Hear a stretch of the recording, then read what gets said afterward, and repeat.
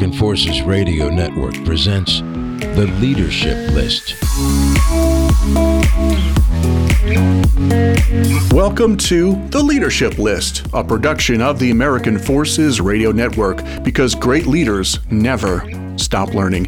In this edition, retired Chief Warrant Officer, military journalist, and professor at Columbia College of Missouri, Marc Phillip Yablonka, author of Vietnam, Bao Chi, Warriors of Word and Film.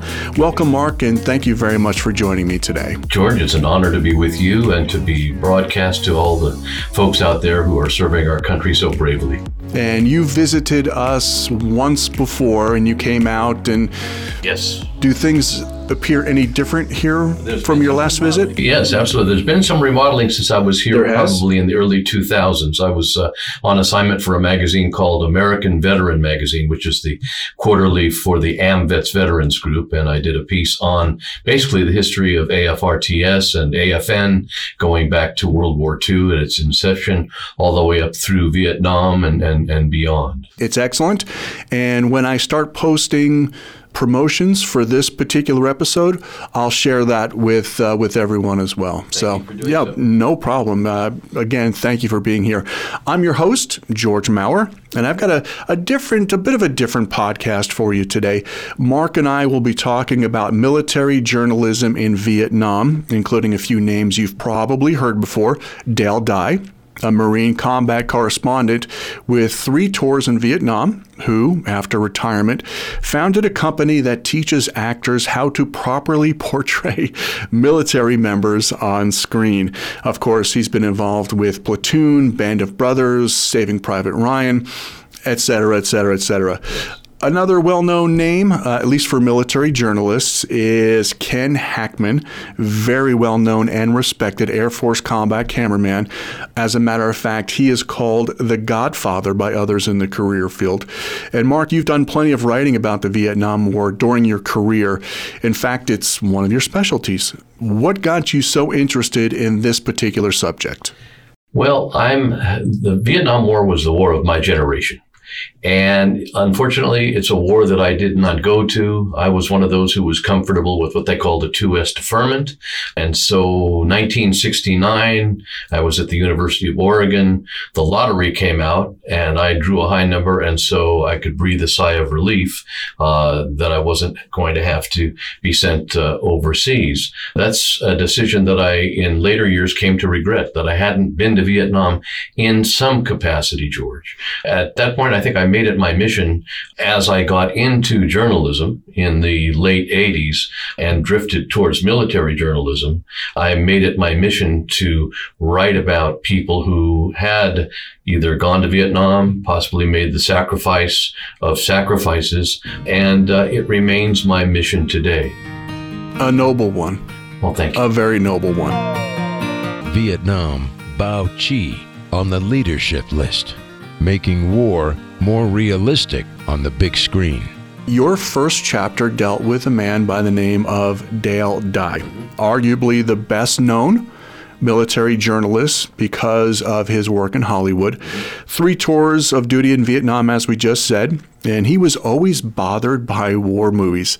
The military members were always starched and clean and in battle scenes, and so Dye started a company called Warriors, Inc., where he advises filmmakers and actors how to portray more realistic military roles. His work on the movie Platoon in particular is noteworthy, and you cover it in your book. Now, in your mind, what was the one most interesting thing about Dye's work on Platoon, and why? Well, I think that Platoon was the first movie to deal with certainly Vietnam, and one would argue war itself, in the most realistic possible way that moviegoers such as myself and anyone else had seen. It was one of those movies when it first came out where people had physical reactions. Yes. And you had to be careful. Yes. That realistic. Absolutely. And there was blood. I remember Dale telling me at one point that in his mind, with films like The Sands of Iwo Jima, where Sergeant Stryker, John Wayne, dies, on the battlefield, there's, you don't see anything. You don't see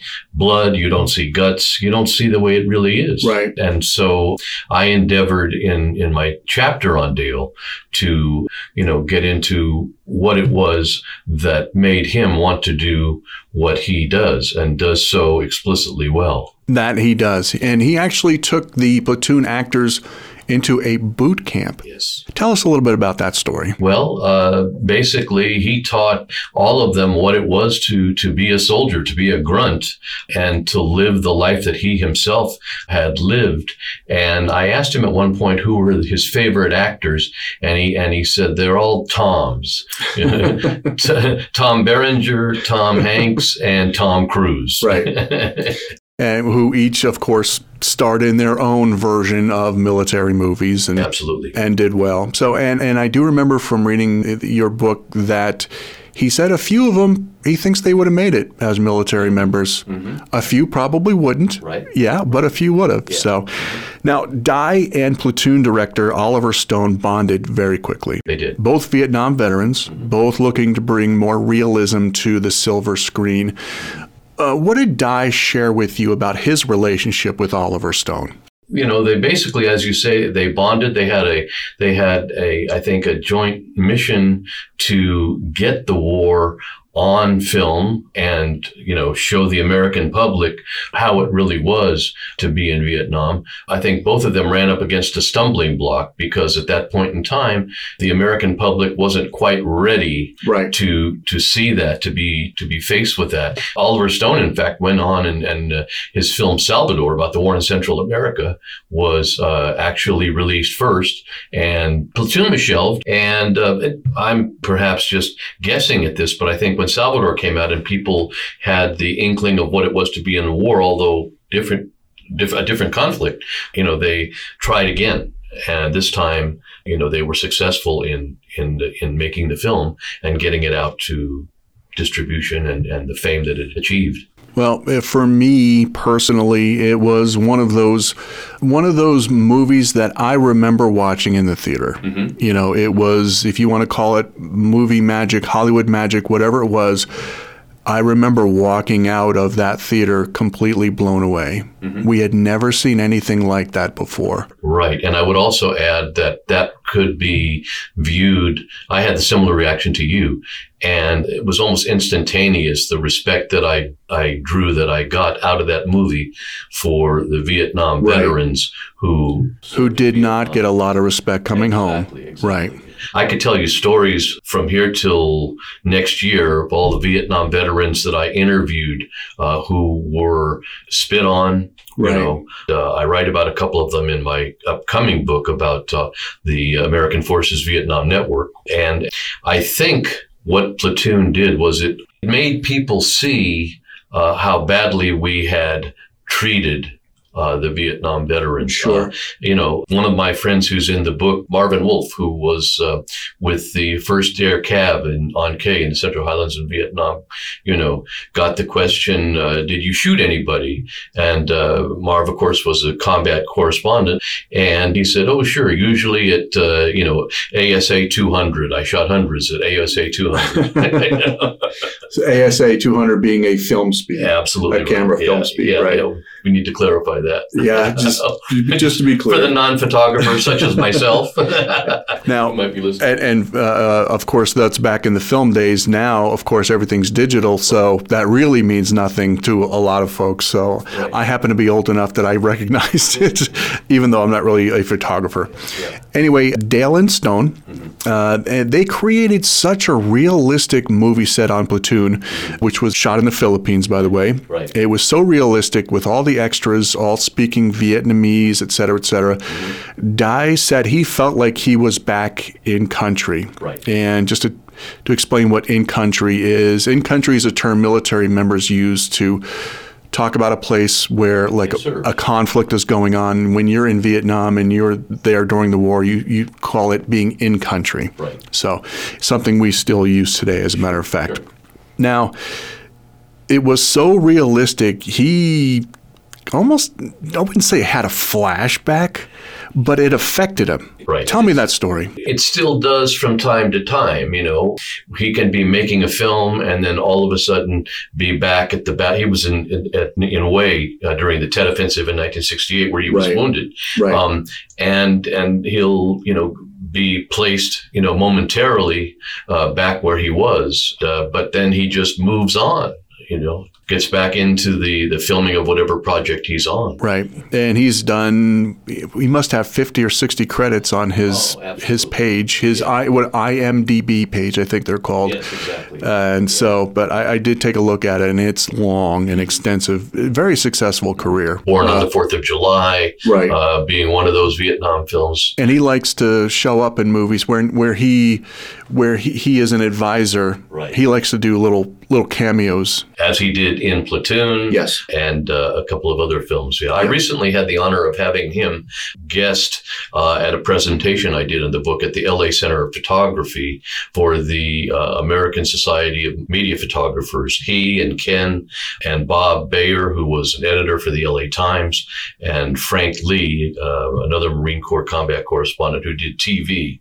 Can you imagine lugging a TV camera, you know, and an M16 into battle, right. and having to choose between which one to shoot? Of course, usually the M16 won out, right. which is exactly what Dale said. Basically, you come to a point, he told me, where the grunt part of you takes over and the camera gets put away, as to, if you're a writer, your pad of paper and your pen or pencil. Simple self-preservation, absolutely basically. Right. Absolutely right. Now, to step away from Hollywood a little bit, the life of a Marine combat correspondent in Vietnam did get a bit hairy at times. Mm-hmm. And we did talk about his time. He was there during the Tet Offensive. Right.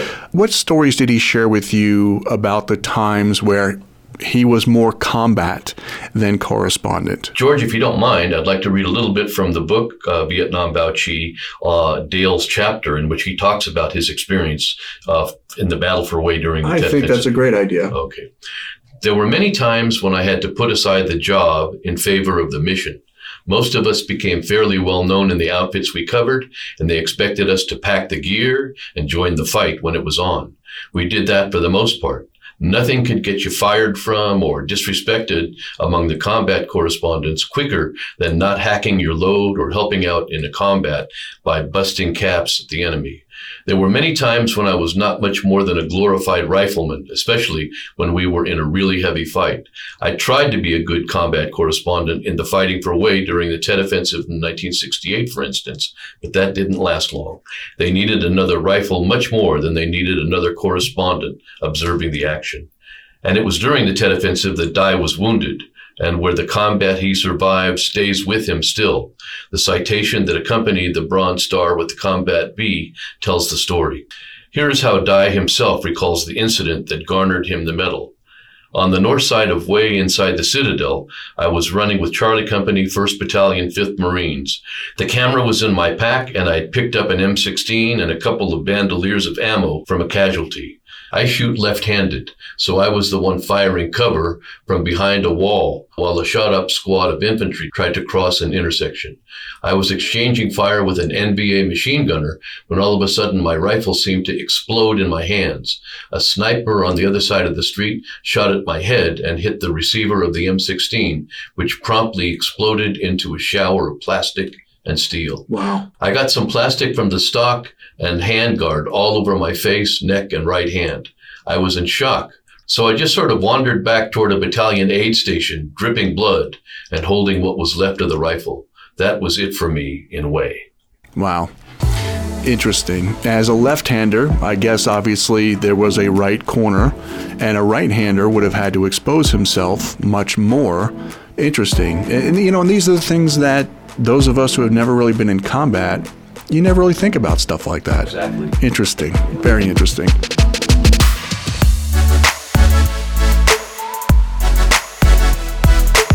Vietnam, Bao Chi on the leadership list.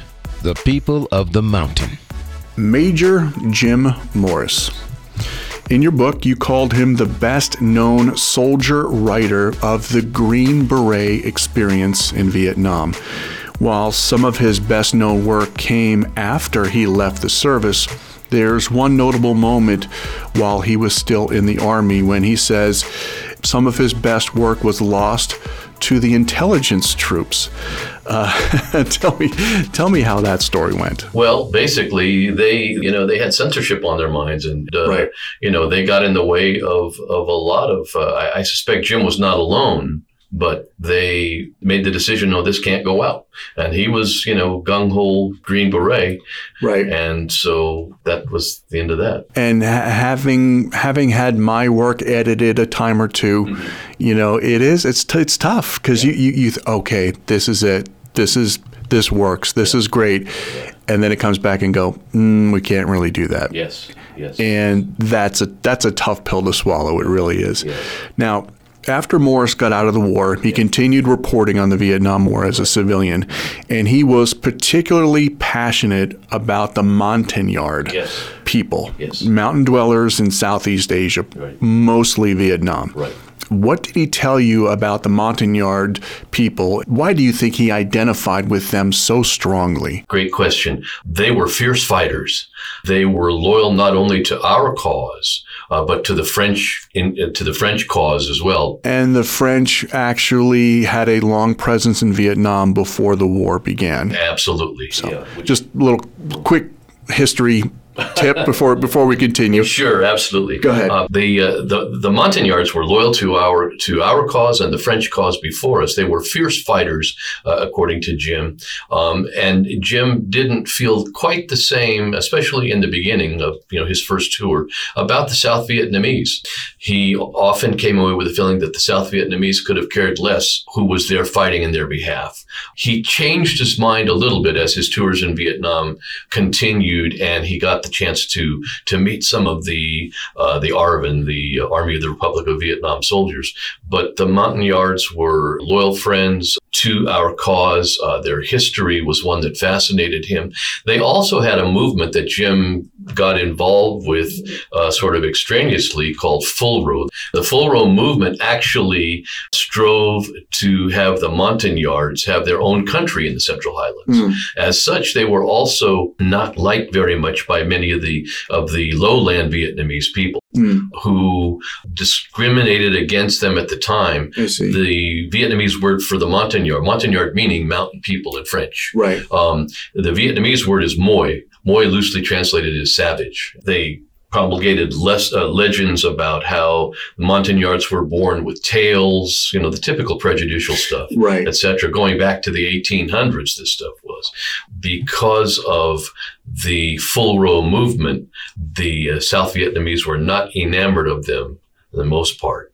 That's a prejudice that still exists to this day, in fact. The Hanoi government, of course, after April 30th, 1975, the United States withdrew completely, end of the Vietnam War after Saigon fell. Right.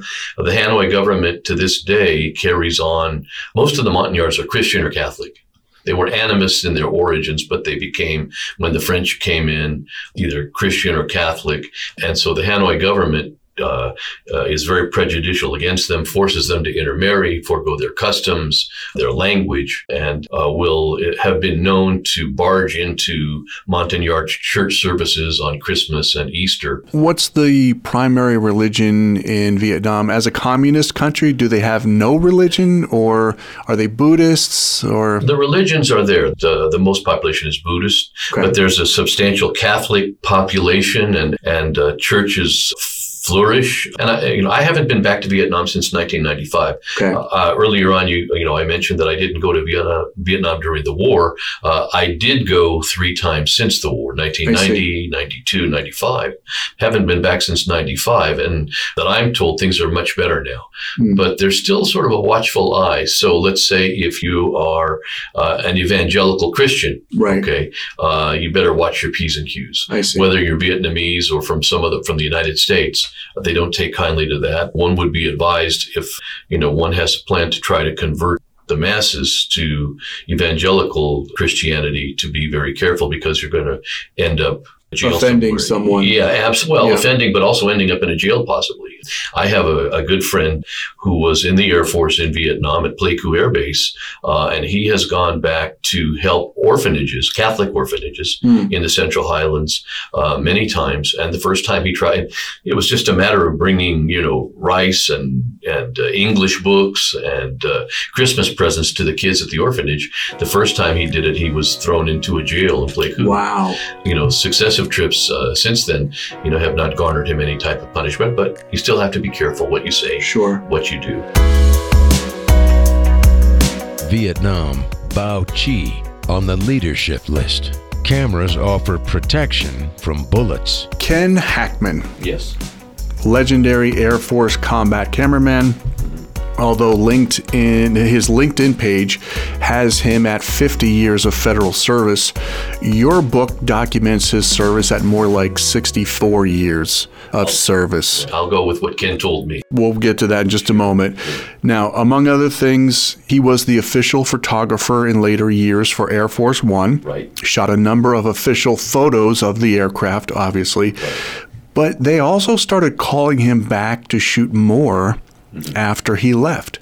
Obviously, they liked what he was doing so much that they didn't think anyone else could do justice for Air Force One.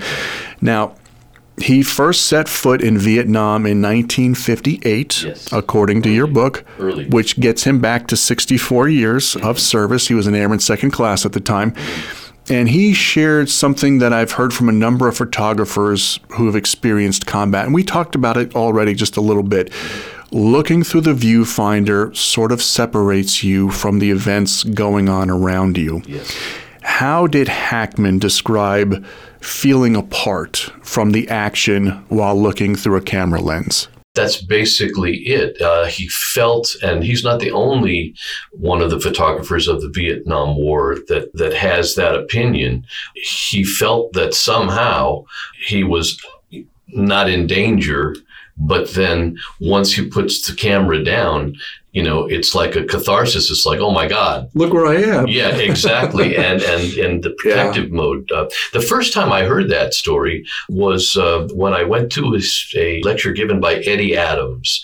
Eddie Adams, although he was a photographer for the Associated Press in Vietnam, had been a Marine in the Korean War. And that's when he adopted that same philosophy that Ken did and Roger Hawkins, another person in the book, did.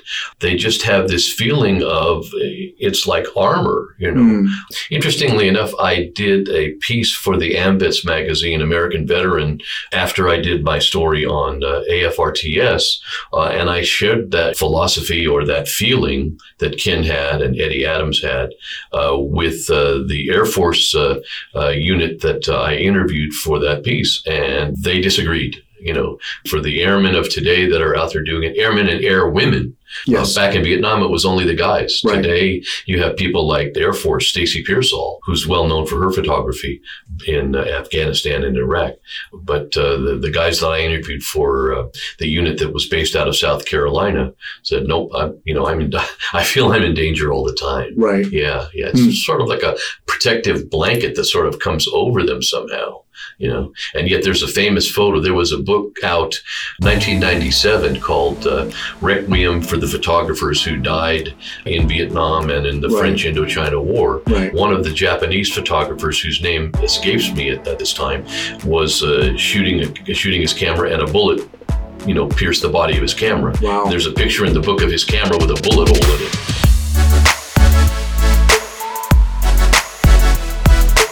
Vietnam, Bao Chi on the leadership list. An incredible homecoming. Stars and Stripes photographer reporter Tom Lincoln. Right. He was one of the many journalists who covered Operation Homecoming. Yes. The release of American prisoners of war from Vietnam in 1973. Talk about a wow moment in history, and what an incredible thing to be a part of. Share Lincoln's story of American POWs landing at Clark Air Force Base in the Philippines. What did he tell you about that? If you don't mind, I'd like to defer to the book and read just a paragraph. Sounds like a great idea. It's very moving. Yes, it was. I agree. I agree. Tom told me, I still get a little choked up when I get to the point where I describe the arrival of the first plane. It was emotional for me then, and it's still emotional. I realize now that I was a witness to one of the great events in our country's history, and I feel enormously privileged to have been a part of it. The men who were imprisoned by the North Vietnamese and the Viet Cong endured things that none of us can begin to imagine. Not only the torture, which has become legend, but also the fact that none of these men had any idea if they would ever be released, ever see their loved ones again, or even survive to the day of release, if it ever came. A number of them did not, and those men and the ones who return deserve our lifelong gratitude, no matter what our opinions of the war. Wow. Yeah, and the second guy off the plane, a Lieutenant Commander Everett Alvarez. He was the first and longest held POW.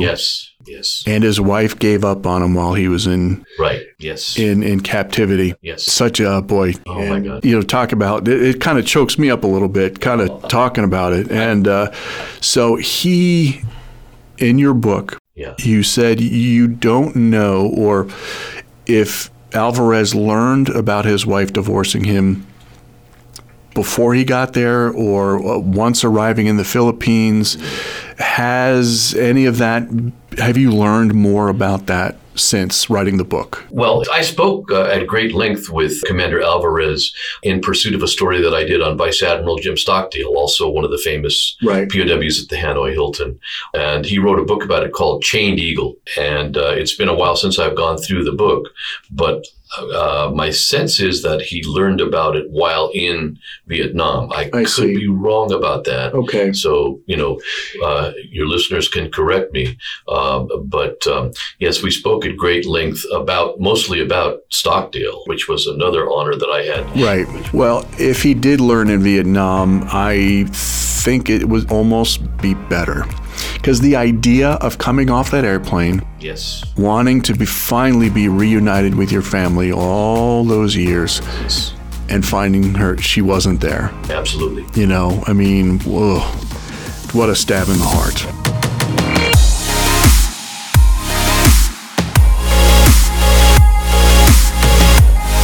Vietnam, Bao Chi on the leadership list.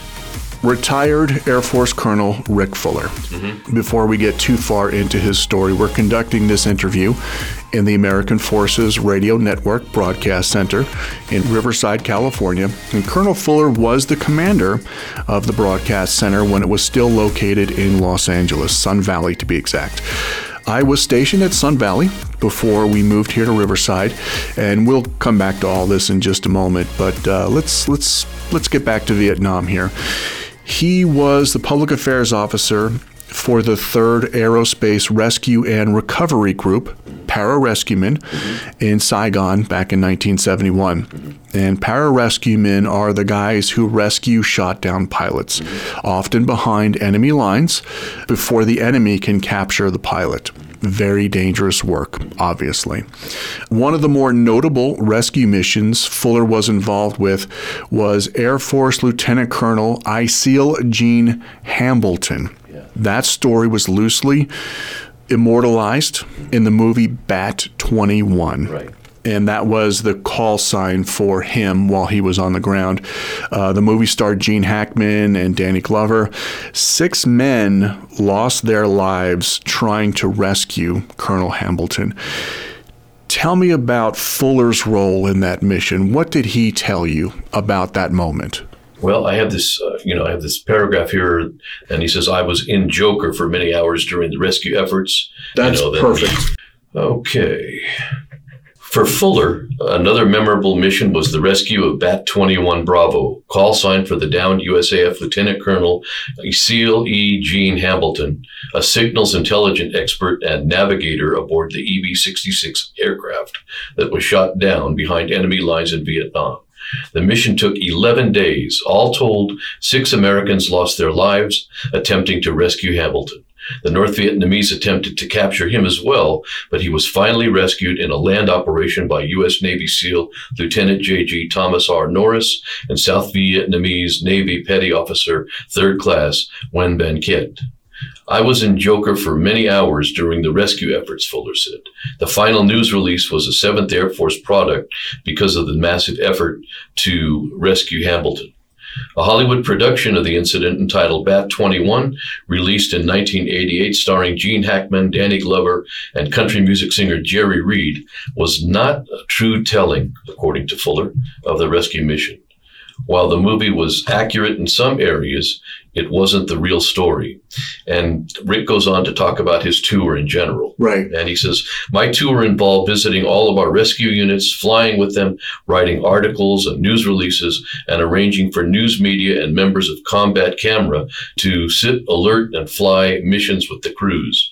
The normal mission for the local base rescue units who flew the HH-43 Pedro helicopters involved scrambling when an inbound flight declared an emergency, rescuing the crew if they punched out, or helping to extract them if they crashed. Several times I was flying training missions when an in-flight emergency was declared, and I would be dropped wherever we were while the rescue crew responded to an emergency. Weight was an issue, he said. One such time in Da Nang, Fuller was within a kilometer of Marble Mountain, a U.S. Marine stronghold by day, but it was learned after the war, controlled by the North Vietnamese by night. Fuller remembers the situational details for Air Force search and rescue missions to this day. That's fascinating. The idea that we controlled this territory during the day, and they controlled it at night. Yes. I can't even imagine. I can't even imagine what those folks had to go through there in country. Now, just one quick thing you said that Colonel Fuller was at Joker, and Joker is the Rescue Coordination Center back at the base. Right. So, now, one thing about pararescuemen, or the pararescue career field, their motto is so that others may live. Now, back in the 90s, I made some videos for their pararescue schoolhouse at Kirtland Air Force Base in New Mexico. And even then, the broadcaster in me cannot help but edit that motto just a little bit. You probably know, as well as I do, the word that in most sentences can be removed without changing the meaning of anything. Yes. So I'm also an English teacher, as you know. So there you go. Yeah. So that others may live, I made the suggestion once upon a time to a few PJs that their motto should be so others may live. That's all they need. I'm not sure they took it well. And I don't think they've changed their motto since then, but that was my suggestion once upon a time. Anyway, in your book, Colonel Fuller speaks very highly of the American Forces Network, AFN. Of course, in Vietnam, it was called AFVN, Armed Forces Vietnam Network. And in the 90s, we changed from the Armed Forces to the American Forces. What stories did Colonel Fuller share with you about AFVN? And I know right now you're writing a book about AFVN. What stories did he share with you, and what did AFVN mean to the troops back then, according to Colonel Fuller? Yeah, it meant everything. It was the way that the troops basically had a touch of home. They could learn what was going on back in the world, as they called it. Just being able to hear the music of the times. We got to get out of this place by the Animals, right, of course, right. which is it seems like if there were a theme song for all the Vietnam veterans I've ever met, that'd be it. That's the one they choose, huh? Yes, absolutely. Yeah. And it was their connection to anything, outside of their day-to-day, whether they were back in the rear or out in the boonies. It basically it kept them alive. Of course, the movie Good Morning Vietnam, the story that basically emanated from Adrian Cronauer and starred Robin Williams in the movie, I think is for your listeners who have seen that movie or may see it in the future, that captured it so well. Right. Because they didn't have that on a regular basis, and it was just, how they stayed in touch with reality. Right. No internet, no Netflix back then. Yeah. So. Interestingly enough, not only did AFVN affect or come into the lives of our GIs in Vietnam, the Vietnamese people were able to listen to AFVN, right? And really able to latch on to what American culture was at that time and American music. And also, it was a great tool for them to improve their English. We have had what we call shadow listeners.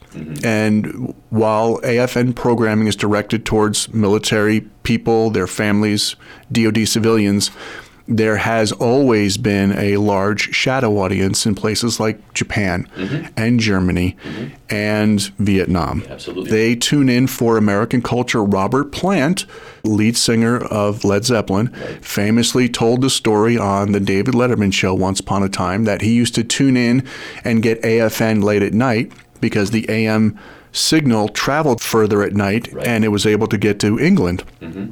And he became a fan of rock and roll by listening to AFN. So AFN has definitely had a lot of influence over shadow audiences, no matter where they are. Internationally, for sure. Retired Chief Warrant Officer, military journalist, and college professor Marc Phillip Yablonka, author of Vietnam Bao Chi, Warriors of Word and Film. So many more stories in your book. We just scratched the surface here today. A great read. Thank you very much for being here. I really appreciate it, Marc. George, it was an honor, and I just would close by saying thank you for your service and for doing what you do for our country, all of you who are listening to this interview. And if someone were interested in more of your stories, I would say log on to my website, which is warstoriespress.com, www.warstoriespress.com, and they'll see a lot of my work that is Vietnam related and also work that I did when I myself was in uniform. If you are interested in Vietnam or military journalism, I definitely recommend and thank you for listening to The Leadership List, a podcast produced by the American Forces Radio Network and the Defense Media Activity. I'm George Maurer, and remember, great leaders never stop learning.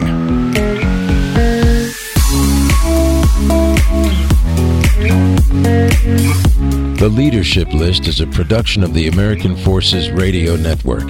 Creative consultants Dave Beesing, CEO of Sound That Brands, a podcast development business, and AFN Radio's Grant Peters and Tom Arnholt. Additional narration provided by Tony Scott.